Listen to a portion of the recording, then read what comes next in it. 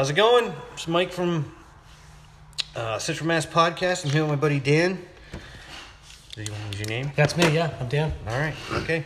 So, Mike told me today that he's never heard my dead neighbor story. No, never heard your dead neighbor story. Let me crack a beer here first. All right. I would have sworn I told this to I've told it to everybody 1,000 fucking times. It's my favorite story. And if suicide is something that freaks you out, you might want to tune off right now. But yeah, he killed himself, and I didn't kill him, but I didn't talk him out of not killing himself. So, so giving advice to people about their feelings and shit, probably not the best. I'm not real good at it. I've got like a awful track record, including a guy in the crowd. But anyway, so you remember the old house on Ararat Street? Yeah, we shared our driveways abutted. Yep. And there was a row of hedges through the driveway. So this family moved in, about a year or two after we moved in. Whatever, like. They kept out of their own way. We didn't really fucking talk to him much, whatever. But he was a good guy, always mowed his lawn. He was, like typical Joe Schmo, fucking regular Central casting. Like if this were a CBS sitcom, he'd have a way too hot wife, and he'd have his Joe blow job, and he'd have an interesting in-laws that would come over now and again. Right? Yeah. He's fucking Kevin James without the fame. Mm-hmm. Well, anyway, so. So, is she okay?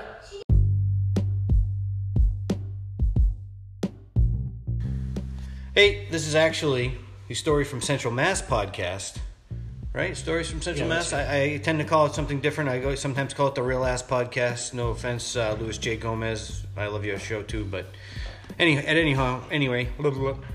Dan, you were saying that you found some jackass or something. Right, so prior to the break that we took, because a kid fell on the stairs, but anyway, prior to that, the neighbor, he was like, whatever, he was fucking whatever he was. He was, I'm not going to say his profession because people might be able to tell me who he was and then people get sad and scared. But anyway, so fast forward a few years, he's got 2 kids now, okay? And he was one of those weirdos who doesn't cut his boys' hair. They have like long flowing locks. Oh, yeah. Right, you know those weirdos? Oh, yeah. Maybe mom was a hippie, I don't know. But, I think my mom didn't cut my hair till I was about 3 because I was being called the girl. So. Right, he was that guy, yeah. So his wife was like not the most pleasant woman in the world, but who cares, right? We didn't have any interaction with her. Yeah. Like she wasn't shitty to us, so we didn't bother with her.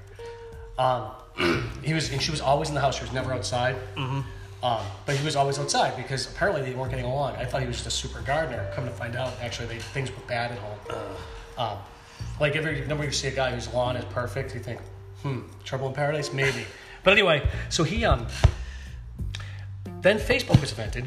And I friended a friend of his, and I figured out that a guy I knew growing up was one of his good friends. So I asked him, hey man, you know this guy, what's his deal? And he told me what the guy's situation was. And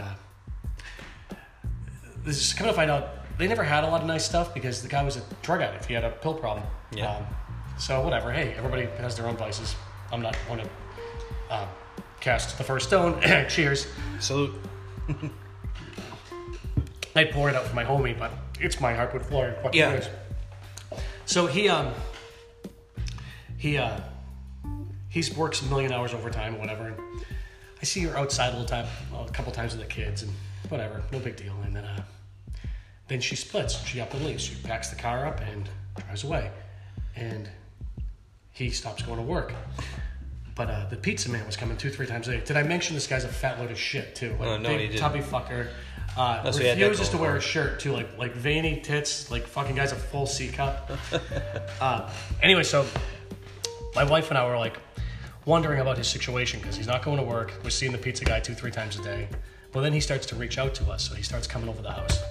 He'd catch my wife in the driveway, and he'd be like, hey, like kind of creep her out because he's on all kinds of drugs. He's on everything but television. He's all fucked up, all spun out. So I call my buddy who knows him, and my buddy who knows him happens to be a cop. I'm like, hey man, what's this guy's deal? He's freaking my fucking wife out. And then another day he comes over and he's like all fucked up and he's in my yard. So I had to call his father. This dude's like 40 years old. I had to call his daddy to come pick him up and get him off my property. The guy's a problem. But the pizza delivery truck keeps coming.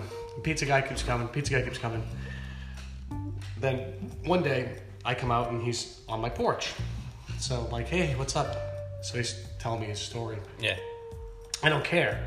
But I'm pretending. I'm like, oh, yeah, that sucks. Oh. So he's like, yeah, my wife, she was cheating on me every day. Like, oh, that's a fucking shame. You know? Yeah. Like, I don't know why she doesn't want this hot slice of this fucking guy.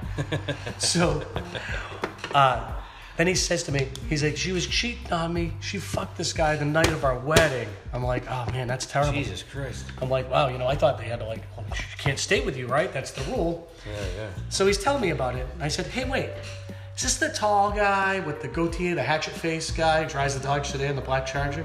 He's like, yeah, that's him. I'm like, oh, fucking right, dude. I saw that guy like 3-4 times a week while you were at work. Oh my God. So he was like, what, really? I'm like, yeah. I'm like, your little boy, the one with the long hair, he was teaching him how to ride a bike like a couple weeks before your wife split. I thought that was your brother-in-law. Oh my God. So me being an idiot, and I wasn't even trying to fuck with the guy. I just said, like, did he even know if these were his kids?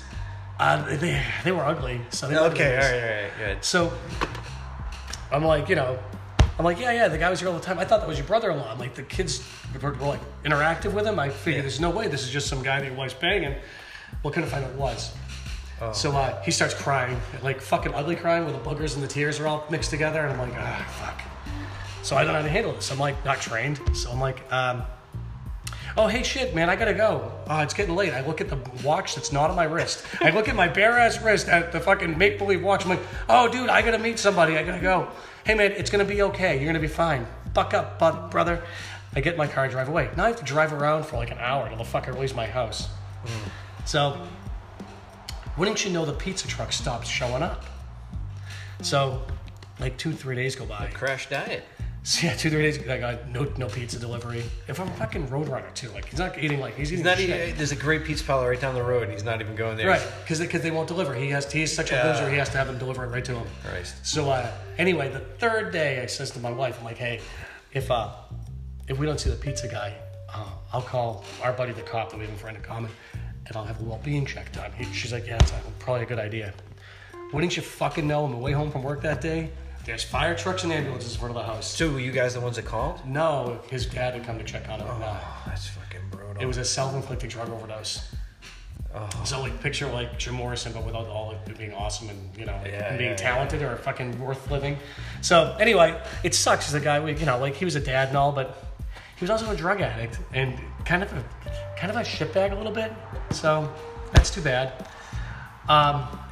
So this problem solved itself because I'm like, I got to get this guy out of here, and it solved itself. So then, do you remember when we went camping that August? We went up to the Patton Kill River. Yeah. And we needed firewood. Oh yeah, that was his firewood. He was being waked that day. They just stole the dead man's firewood. They couldn't even cremate him now. Well, it was hot enough where he was, so fuck him. Yeah, right, burning. And that firewood kept us alive that weekend because it was freezing balls cold up there. So. Yes, it was. So that's my dead neighbor story. He was maybe I'm a little bit too hard on him, but I don't have a lot of sympathy for people who kill themselves. Especially when you've got kids and shit, you got something to live for. Like, life's hard, man. Fucking buck up and be a man about it. Don't be a baby. And he took the coward's way up, and that's my dead neighbor story. Right on, dude.